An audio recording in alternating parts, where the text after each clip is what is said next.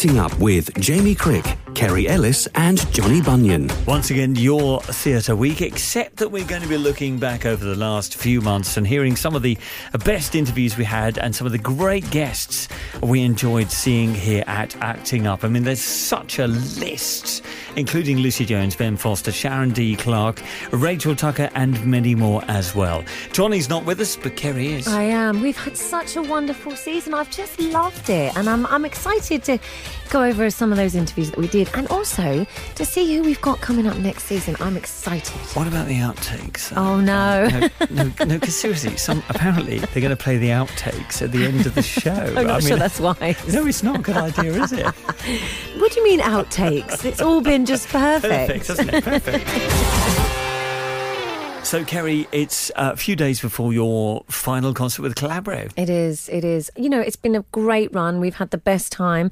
But we do have this huge final show at the Albert Hall, and I can't wait. Kerry, what a season we've had. I mean, it's been amazing. Some of the people we've had the chance to meet, and all of them big stars who've been on the West End. I know you've been on a West End stage. So just getting that insight into what it's like to do that job, because it is a job, isn't it? Yeah, it is. And what's been really interesting is to have such a diverse panel of people we've had in. And yes, obviously, a lot of them are my friends and colleagues, and I've worked with them. But it's been interesting to hear their stories and those nuggets of information that perhaps we've not heard before. They've been awesome. One of the shows, in fact, two shows have really featured quite a lot in this series. And the first one was Les Miserables, because the show is ending at the Queen's Theatre in London and moving just up the road to the Gielgud, and they're doing this special concert performance throughout the summer whilst they refurbish the Queen's Theatre, which hasn't had a refurb, I think, since the 1950s or something. So a lot of work to go on there before the new production moves in. So we talked about the differences between the different productions. Yep. A lot of people love the newest one, which is the one that's going in. But we also talked to, Jean Valjean himself. We did. You know, Les Mis has been our big star, really, of the whole season. And We've all been in it. Well, everybody's been in it. I think pretty much all of our guests have been in it. But John Owen Jones is, like, I want to say, one of the figureheads of Les Miserables. He's been, I think, one of the best Jean Valjeans I've ever seen. And he's just magnificent. You're about to do the new concert version of the Les Mis that's going into the Gielgud. Thank you. What do you think it's going to be like? Do you think it's going to be slightly staged like they're doing at the ENO at the moment when they do those big shows, concert version shows? Or do you think it's going to be quite static? Have you got any information? I've got no information whatsoever. No, unfortunately. Really? Well, they phoned me up Christmas Eve. And asked me if I wanted to share the role with Alfie, and I jumped at the chance. Said money wasn't discussed, the length of the run wasn't discussed, the location wasn't even discussed. But I do love Les Mis, and I just wanted to be back in the show again because I always had a great time, as you know, Kerry, because you and I did it many years ago. We did. You've got such a history with the show, though, haven't you? I mean, you've been part of it probably most of your career, in and out of the tour, the West End. You've done it on Broadway. Yeah, it's quite a big part of your history. So, do you think this is going to be quite a moment? Is it going to be something different, or because you've also done things like the 25th anniversary? Yeah, I mean it's basically sold out. It is. Yeah, I mean, but they're releasing some more tickets at the end of April. But, probably for the Wednesday matinees where I'm on as Valjean. So I think Alfie's are all sold out. But yeah, there we are. So can I just tell you then, with regard to Les Mis, I did the 10th anniversary, the 20th, the 21st. You did the 10th? I was in the choir. Oh, yeah. Oh, the Albert Hall. Yeah. So I got to sit back and watch, these incredible performers, like Coleman, Philip Quast, and then I call them friends now. That's it's incredible. I was going to ask you about that, because Jean Valjean as a role is so pivotal to the whole thing, and you carry the show to a certain extent. You've got to go on, and the stories around you, and you've seen people like Coleman do it, and going on stage and doing that for an audience who quite often, I mean, I've been to see it so many times, know the show, they've seen other people doing it. How do you feel taking on that role? Because it's a brilliant role. Yeah, it is. And I always felt like I was custodian of something that was bigger than me. And, the privilege of playing that role, certainly at the age I was given it, looking back now, I was far too young to play the role at 26, but I was given the opportunity and I grasped it with both hands, But the role means a lot to me personally, because not only have I been able to buy 5 or 6 houses and, a yacht. The driver's outside. And the driver's outside waiting for me. The engine's running. Money's no object. But I met my wife working on it, and so it's been a hugely important part of my life. And I got the opportunity to reinvent the show and Jean Valjean for the 25th anniversary tour, which is the version that's now coming into London. I was going to ask that. I was really interested to know, because we've been talking a lot on this show about the fact that Cameron's... Oh, very good. Cameron's closing the original production, and the touring version's coming in. I was in Edinburgh 3 weeks ago to see the tour. I actually saw Edinburgh when you did it. All right. Absolutely loved it. What are your thoughts on this new production coming in? Because you're unique in the fact that you've performed in both productions. What's your thoughts behind the idea of this coming in? And the background of our conversation is that a lot of people have said, you can't mess with the original production, but we're also saying shows change all the time. Well, look at any Shakespeare play. There's like myriad different versions of Hamlet, for example. So, there's not one definitive version. And the fact that Les Mis has got a life beyond the set design and beyond the original direction just goes to show how strong it is. Now, I think people have sentimentality about it because it might have been the first thing they ever saw in the West End. But, technology's moved on, people's idea of theatre has moved on. And I think that the new version of the show, and I sit from my point of view, it has a much clearer storytelling. The problem I had when I first saw Les Mis, I hated it when I first saw it because I didn't know what the hell was going on. Yeah, of course. It was too long and it was too dark, and I just didn't understand who's that guy there. Suddenly he's got a wig, suddenly he's not.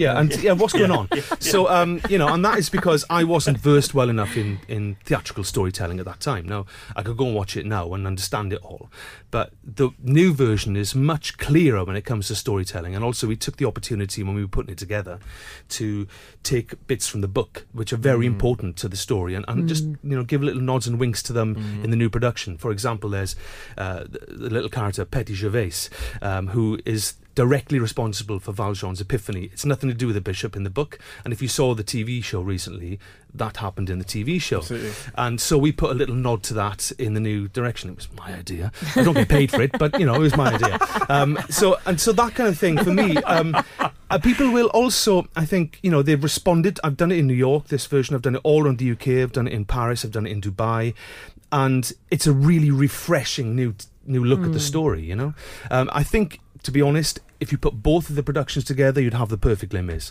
And maybe one day that'll happen. Oh, the wonderful John Owen Jones. And we had such a good time doing Les Mis together all those years ago. And we've gone on to do endless concerts. And he blows me away every time. And it was just so wonderful to have him there in the studio. It's Acting Up with Jamie Crick and Kerry Ellis today. And if you want to subscribe, Acting Up Pod is the place to do it. And when you do, give us those 5 stars. You just subscribe and it's free. Let's go back to the Olivier Awards and a show I went to see with the extraordinary Sharon D. Clarke, who won an award in the Oliviers this year. And we talked about it last week. She's been up for so many different awards, but she's not won the Olivier so far. And she got it because she's amazing. Her voice is something else. She's a dream, Sharon. And not only on stage, but off stage too. She's just such a warm, wonderful, inspiring person to be around. And I think what she had to say was really interesting. She talked about actually the generation of black people invited over who now have been told their contribution to society doesn't mean anything. And for her, that's really personal because her parents came to the UK, and there's been a whole controversy about people who've come to the UK and how they were treated. And certainly the government has responded to that.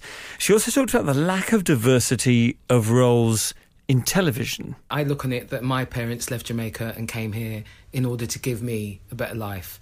And yes, my life would be very different had I been born and raised in Jamaica.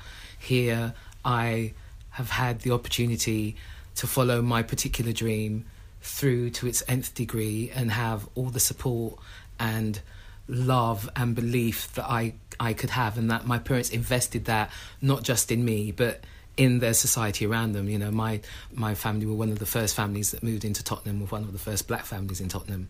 And so the changes that they've had to ring through of, being asked what it was like to live in their cave, and then the woman who asked my mum that being a bit peeved when my mum showed her a picture of their lovely house with the veranda, just getting scrag ends of meat and doing things like taking those scrag ends of meat from the butchers and cooking up really nicely and then taking them back and letting them taste the food and then they would start to give my mum better cuts of meat. All those kind of things that she broke down those stereotypes to enable her and us as a family to integrate into this society where initially, when they came, they were running through the streets away from Teddy Boys and the NF. Do you know what I mean? Which, given they were invited, I mean, they must have thought, we're going to this great country. Hard, they're looking forward to seeing us. And they've asked us to come, and we're doing this work. You know, lots of black women went into nursing, but still pushing through, still doing all of that work. And I think when you've made such swathes in society and made yourself a part and given the best of you and your culture and everything about that, it is a real slap in the face to have that negated in any sort of way. The reason I asked about the number of roles you've played where you've got an American accent and your role on Holby City, do you ever feel that you've not been given a fair chance at some roles, say in the West End or in theatre anywhere, because you're a black actress, you know, and I know people like Adrian Lester I've seen taking on lead roles in shows and so on, but I mean, is that something you feel? For me, it's not really in theatre. For me, it's in television. My theatre roles have, luckily, although 95% of them are American, they are very diverse roles.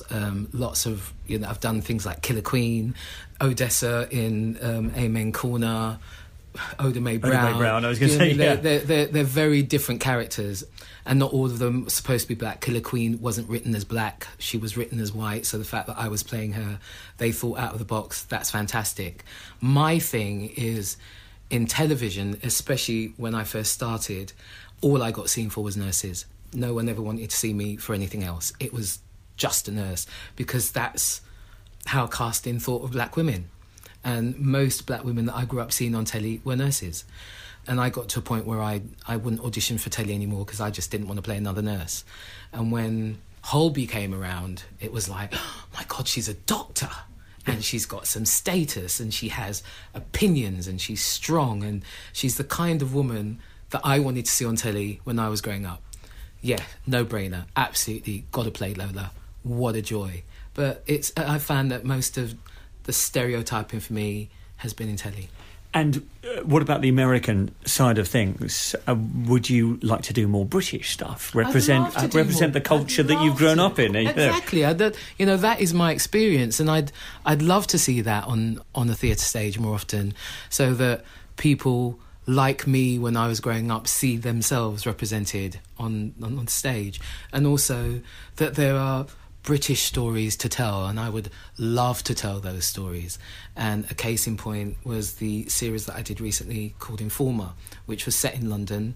Rose was she was of African descent, but she was a Londoner, grown up in London, loves London. I think the way that Informer portrayed London as another character in the series, raw and vibrant and eclectic and diverse. It's the London that I know. And so for me to be a part of that show, I was very, very proud of it, because I felt like I was, representing the London that I know and love.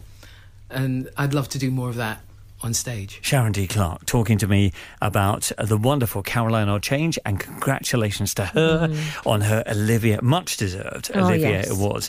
It's Acting Up with Jamie Crick and Kerry Ellis, and the other big show that has been so much a part of our first series of Acting Up, apart from Les Miserables, is Wicked. Of course, and we have had pretty much a full cast in. Well, we've had obviously Natty McQueen, and we've had the wonderful Oliver Thompson, who was a magnificent guest. He was so much fun.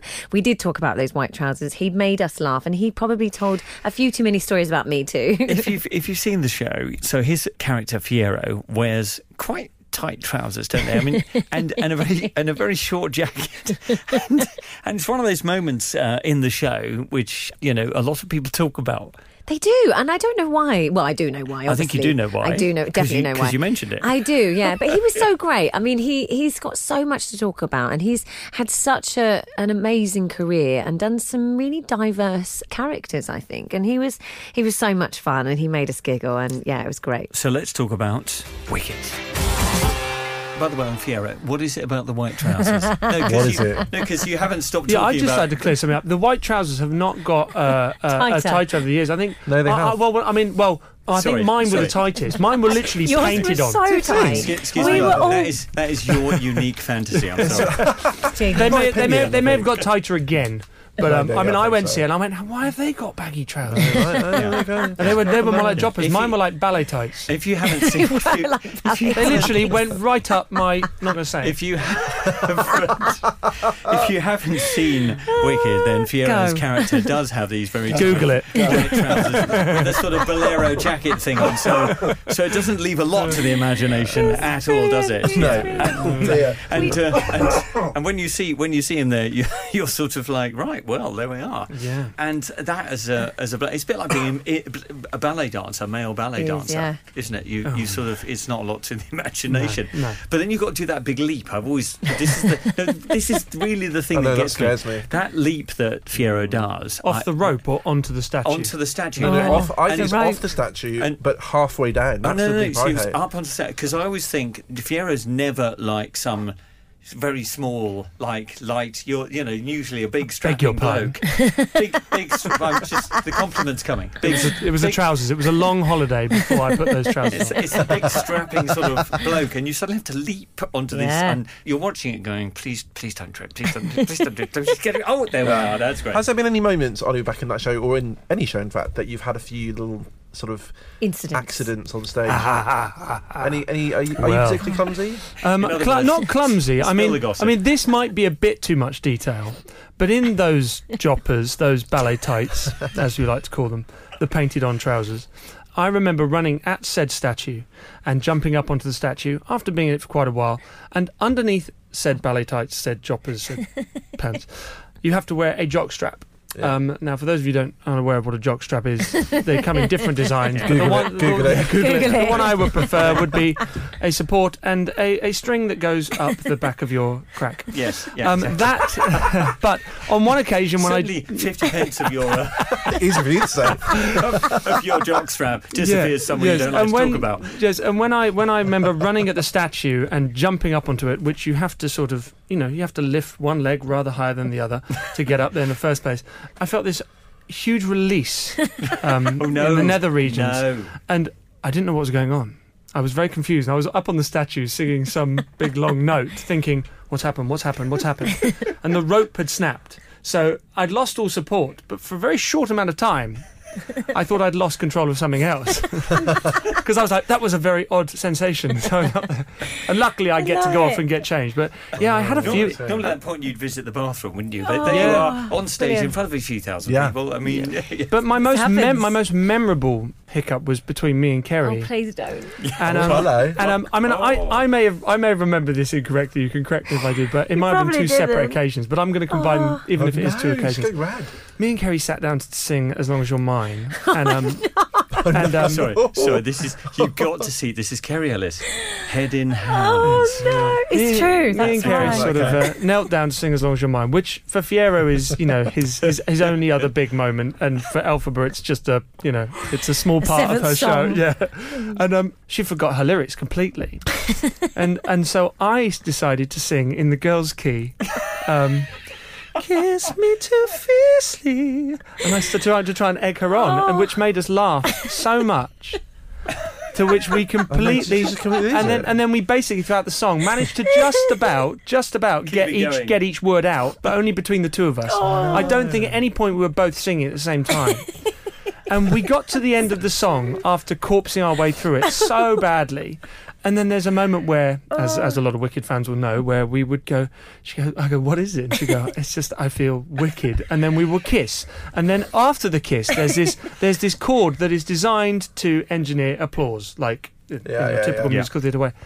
And what happened after that was probably about a quarter of the audience clapping. And the rest of the audience going, oh my God, I don't know what's going on. The rest just sat there going, what are they? What mouth open. It was, I remember that feeling. It felt so sick. sickening. But what happens, does the MD come up and give you a slap after? No, you do. We did. Do you get we got a little slap on the wrist, and I remember me and Kerry for about 2 or 3 weeks after that not really being very good friends with each other, purely because we were like, I can't look at you. We weren't blaming each other, but just like, let's just... I need to get moody with you because otherwise I'm going to laugh at you. We had to distance ourselves socially so we could get on with our job professionally. In fairness, there can't be many Fieros that will be able to hit those high notes to take over from you. I think that's what made me laugh. I found it so funny. I still find it funny now. Hello and welcome to a brand new podcast for TV fans by TV fans, dedicated to everything on the box that's both on and in demand. On my Sky Planner, you will see things like wheeler dealers, the world's most luxurious airliners. That's a good mix. Jeffers, what should we be keeping an eye on? We've got Cold Feet returning. The trailer looks very interesting. It's James Nesbitt and co. It's really worked this comeback for ITV. Ready for your Tuesday morning commute. Series linked with me, Emma Bullymore, and Mark Jeffries.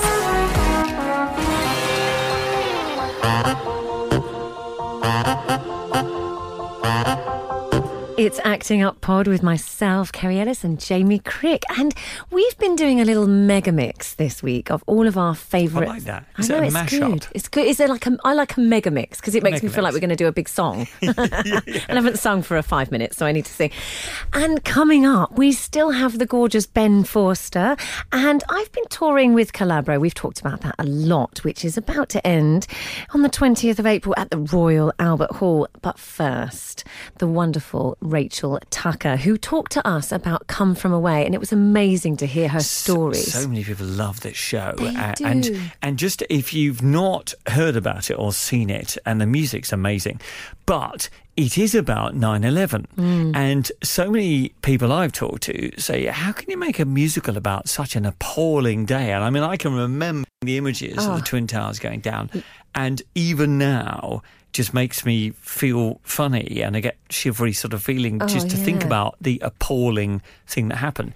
But from that, this show is about some of the planes that were grounded in a part of Canada where basically the population doubled as they looked after the people who'd been affected by it. Absolutely. And that's such a lovely idea to take from a disaster, such an appalling disaster. And it seems to have really kind of touched a nerve with people, but there seems to be such a positive response to this show, and that's been followed by all the Olivier nominations for the show. So it's what happens after 9/11. It's the events, the 5 days after, in a beautiful tiny little island called Newfoundland, Gander in Newfoundland, which is just off the coast of Canada.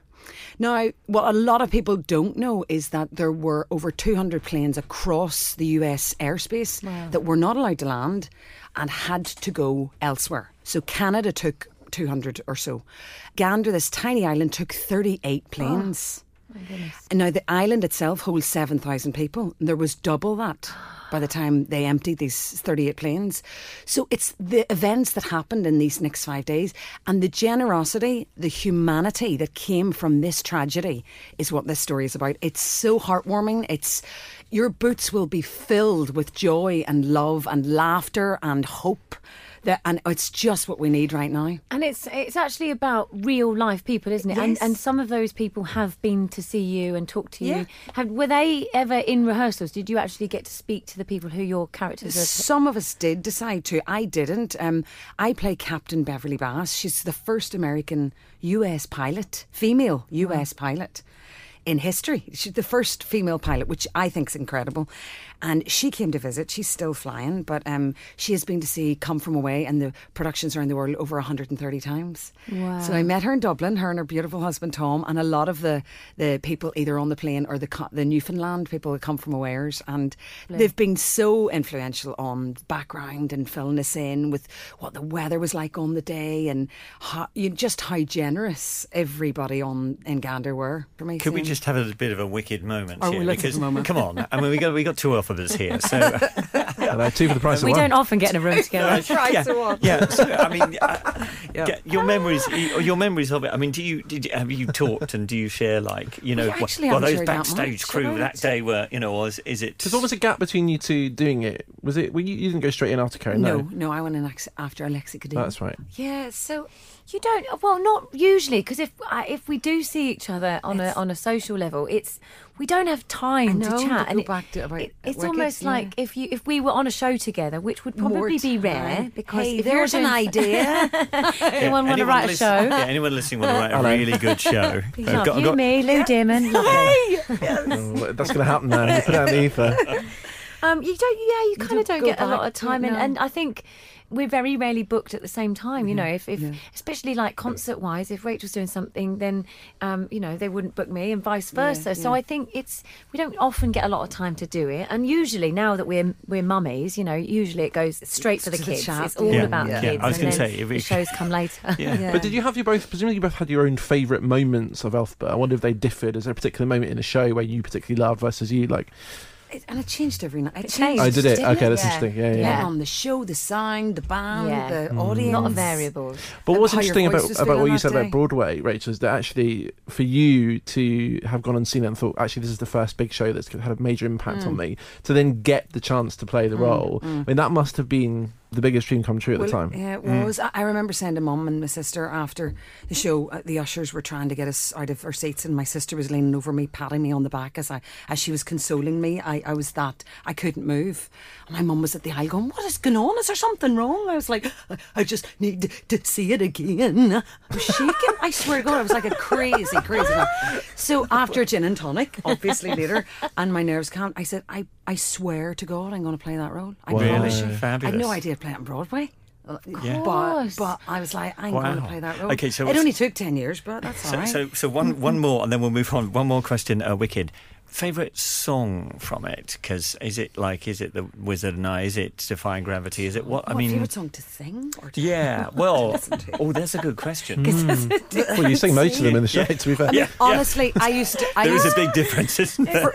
For me, I didn't love Wizard and I because I was still trying to warm up. It's hard, isn't it? Yeah. It's so hard. It's a big song to do. Yeah. And then it's sing, speak, talky singy, which isn't good on your voice. And then by Defying Gravity, weirdly, I was like, yep, let's go. And I used to really enjoy Defying Gravity. Put me on that crane. Right. I'll be there. Cherry picker, put me up there. Rachel Tucker there talking about Come From Away and her career and all those phenomenal nominations. And they actually won some Oliviers. Yay, go Come From Away. Yes, Best New Musical, I think it was as well. So fantastic. And music too. This is Acting Up with Kerry Ellis and Jamie Crick. You can subscribe, Acting Up Pod, wherever you get your podcasts. And make sure you subscribe so you get an update. Now, this is the last of the current series. We're back in a couple of weeks with a brand new series as we look ahead to all the events coming up, not least West End Live, new shows that are launching, so much to talk about. But right now, we're hearing some of the best interviews that we've had, and they have been some extraordinary interviews with great characters. Talking of great characters, someone who's played them all. Ben Foster, really, honestly, all you need to do is to wind him up, set him going, and we could be here for hours, 24 hours. He's so lovely. Brilliant. He had so much to say and so many good stories. A little one about Andrew Lloyd Webber in there and about House in Barbados. That was exciting. Yeah. And some audition dramas that he went through. So that was fun. Talk to us about being in Phantom as well, because and actually in playing Jesus. I mean, the two really big, strong male roles. Yeah. And vocally, of course, playing Jesus, Gethsemane and things. Actually, like vocally, completely different though. Yeah, very different. It was quite a weird thing because I've always had a really versatile voice. When I was doing Jesus Christ Superstar, I was using a real rock voice, and through that whole TV talent show, I was showcasing a rock and pop sound, and I loved doing that. After Jesus Christ Superstar, I did Evita, and I played Magaldi, and Andrew Lloyd Webber saw me sing Magaldi, and Magaldi has got a song on this night of 1,000 stars, which is quite a legit operatic sound. He's playing this sort of operatic singer, in Argentina, and it was the first time Andrew had heard that legit sound. So he came up to me at the after party of the opening night of Evita and was like, "You're a phantom. I didn't know, but you're a phantom." And I was like, "What?" That's what you want to hear, isn't it? And he said, "Can you sign this, please?" No, he literally. Can I have that in writing? He literally said, "Can you come to my house on Tuesday and let's sing it?" I went to Andrew's house, which was hysterical. I mean, I love him and I love his family, and we've become friends. And I've since been to like the house in Barbados and stuff. But walking to his house through Green Park, I was like, God. Oh my where goodness. am I going? How am I walking? I only have to go and see Phantom here. And for Andrew Lloyd Webber. Did he play for you? He played for me, yeah. And then there was someone else there to play, but he did play. He got on the piano and was like, let's do it. Let's take our time, think this, think that, do it from your heart and all that kind of stuff. And after that session, he said, right, let's get in the room with Cameron. So I went and sang through the material for Cameron, which was a complete disaster. I completely lost my voice. So I never thought that I was going to get that role. It's a weird thing. So I was doing Elf at the same time. I'd done Elf for a year before, I think, if I'm not wrong, and they'd asked me to do it again, and it was on hold because I knew I might be doing Phantom. And I went and did this final audition for Cameron on stage at the Her Majesty's Theatre. On stage, and I had a Christine there, and it was all like, I just threw me in the deep end. But so they gave me a half an hour session to work before Cameron arrived, and in that session I just blew it. I literally. And there's that moment where you think, "Am I going to get this right?" Like just like 5 minutes before, I was like, "You will curse, you will curse." I was like, "I've got no voice," and the music. I could see everyone's faces sinking. God.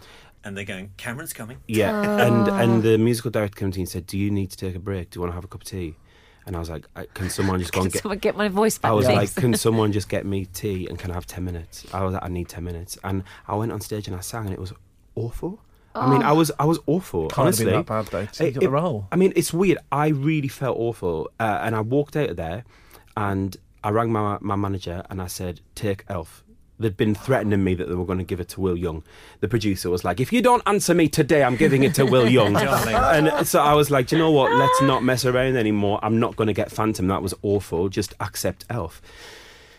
And then they rang, like literally within half an hour saying, yeah, we want you to do it. And I was like, my manager was like, I've just said yes to Elf. And I was like, oh my God. So then there was a whole drama. Oh, bad. And they had to get John Owen Jones to step in for 3 months for me in Phantom while I was doing Elf because I'd said yes. Wow. Yeah. Ben Foster, what a character, talking to us about, well, of course, he is the Phantom. He is. So, and he's been doing that for a while, but he just loves it. Oh, he's just such a joy. You know, I've seen him sing so many different things, but Phantom, he just sings that Phantom so beautifully. And Gethsemane, if anyone gets to hear him sing, Gethsemane. Oh, my goodness. Which is from Jesus Christ Superstar. And it's the moment of the show where, again, it's about the death of Jesus, but you're watching it and you almost want to leap to your feet and go, wow, what a performance. But you feel you shouldn't because of what the story's about. It's one of those songs and it's tough. It's a big song, but he's just brilliant. I mean, talking about big songs and big singers, another fabulous singer that we had in, actress-singer, Lucy Jones.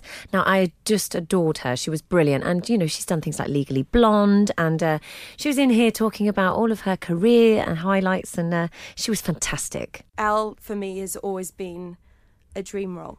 And so I saw it lots and lots of times and I never even imagined that I would have the opportunity to audition for it. And I went into audition in Curve and I was called in for Paulette, which I thought was strange because I think I was 23.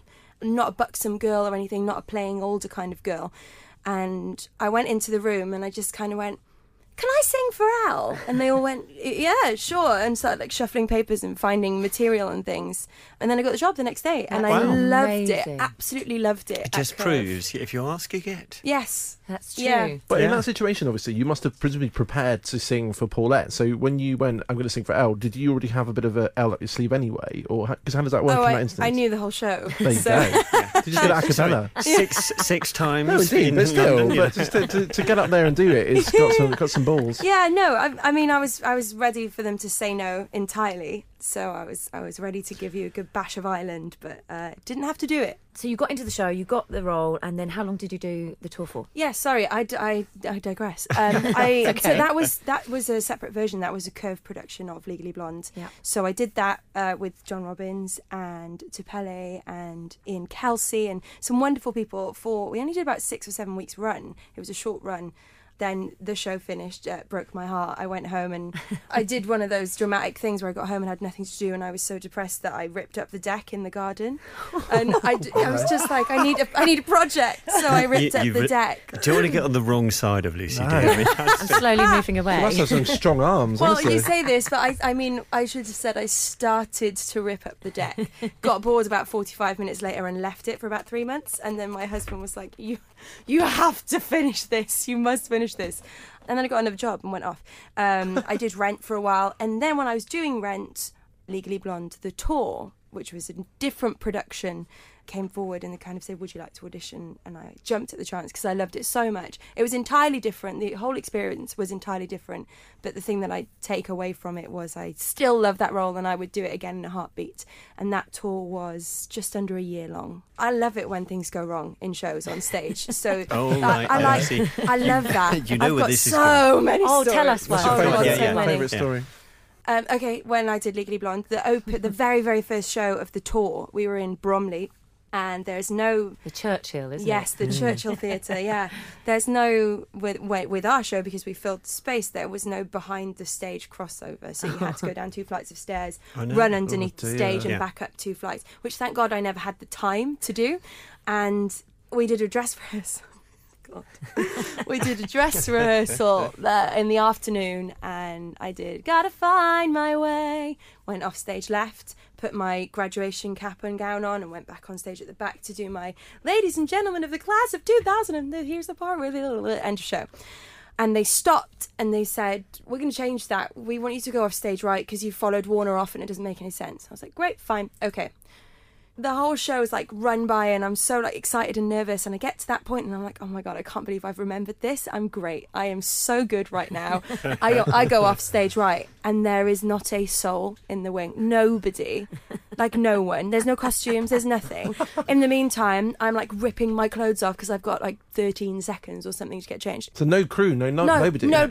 And now you're not in your underwear. No I'm costume literally in like Spanx tights, a bra, and a wig. Like, I'm not joking.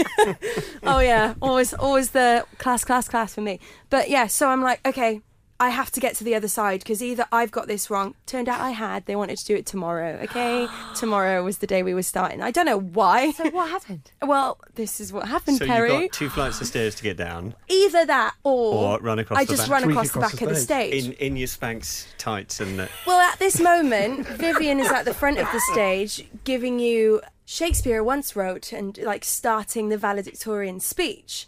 And I was like, she's in a spotlight in front of the curtain. I can get across that stage quickly. So I go to the back of the stage where there's a podium kind of level. And I ran halfway across... God, can't believe I'm telling you this. I ran halfway across the stage and heard kind of 5 or 6 of the cast who were all set on stage already to do the next bit of scene burst into tears. Like, it wasn't laughter, it was like sobs. Howling, it was sobbing. Awful. It was... and I kind of glanced and then realised that there was like 1,000 people looking at me. And like, thank God it was dark. It was dark.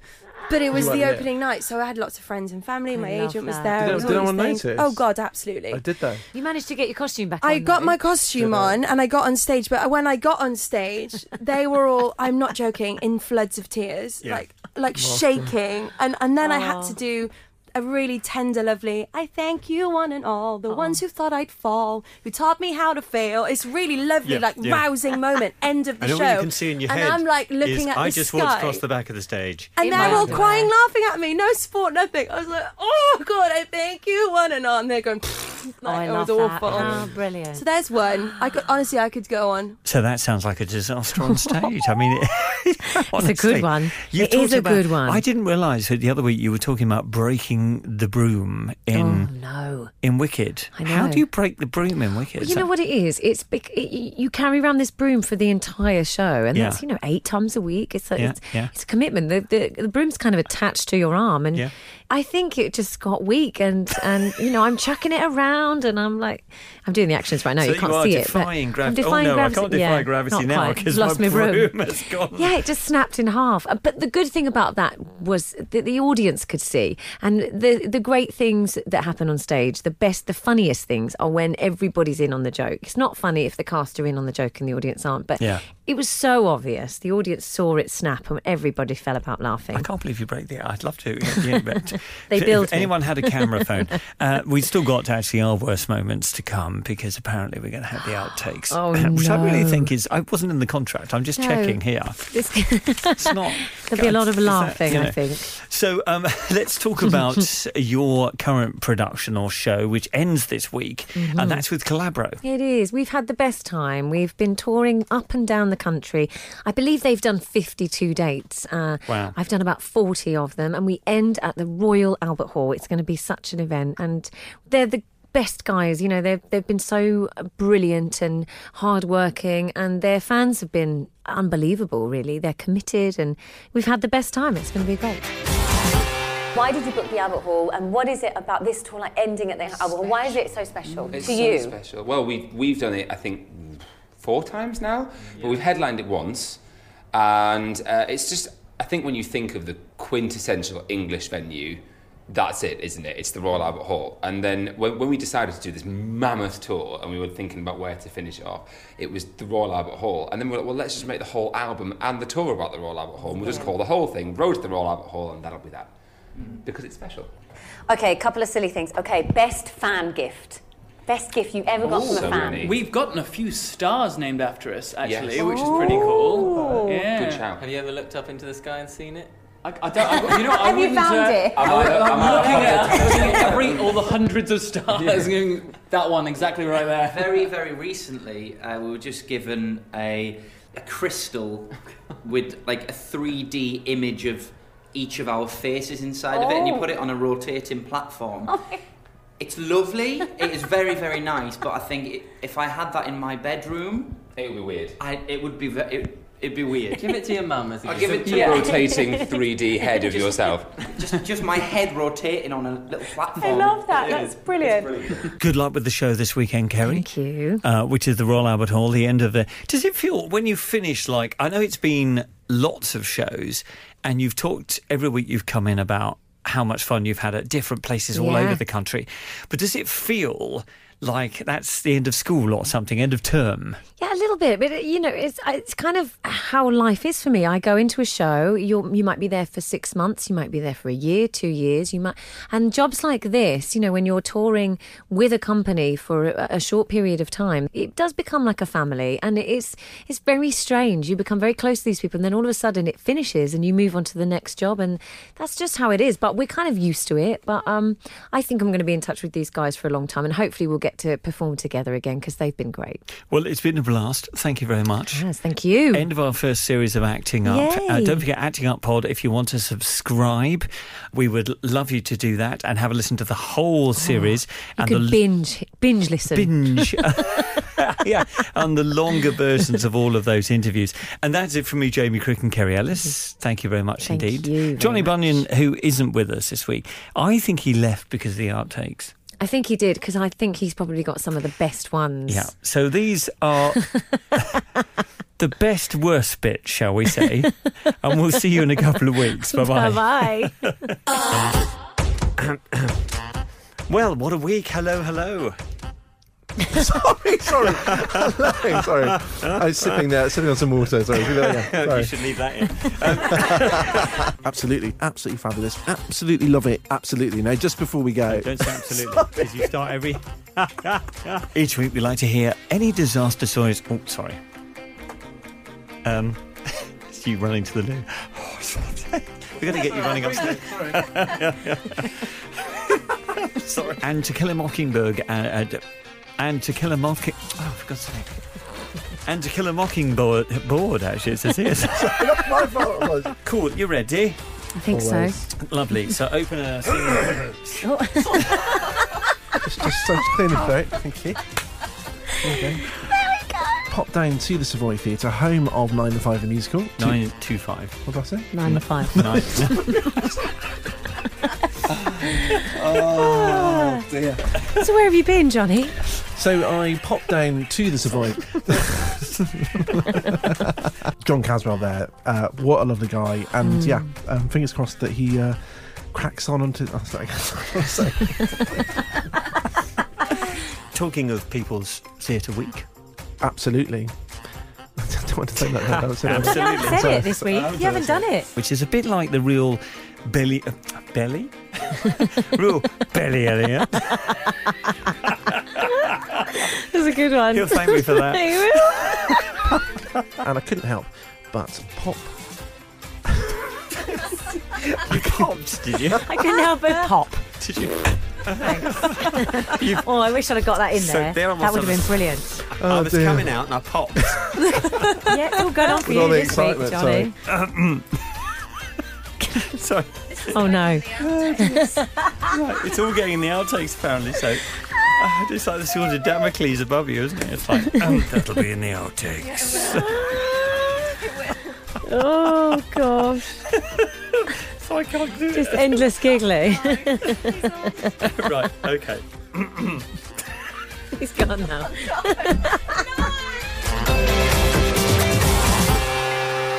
Acting Up is a Muddy Knees Media production. For sales and advertising, please email sales@muddykneesmedia.com.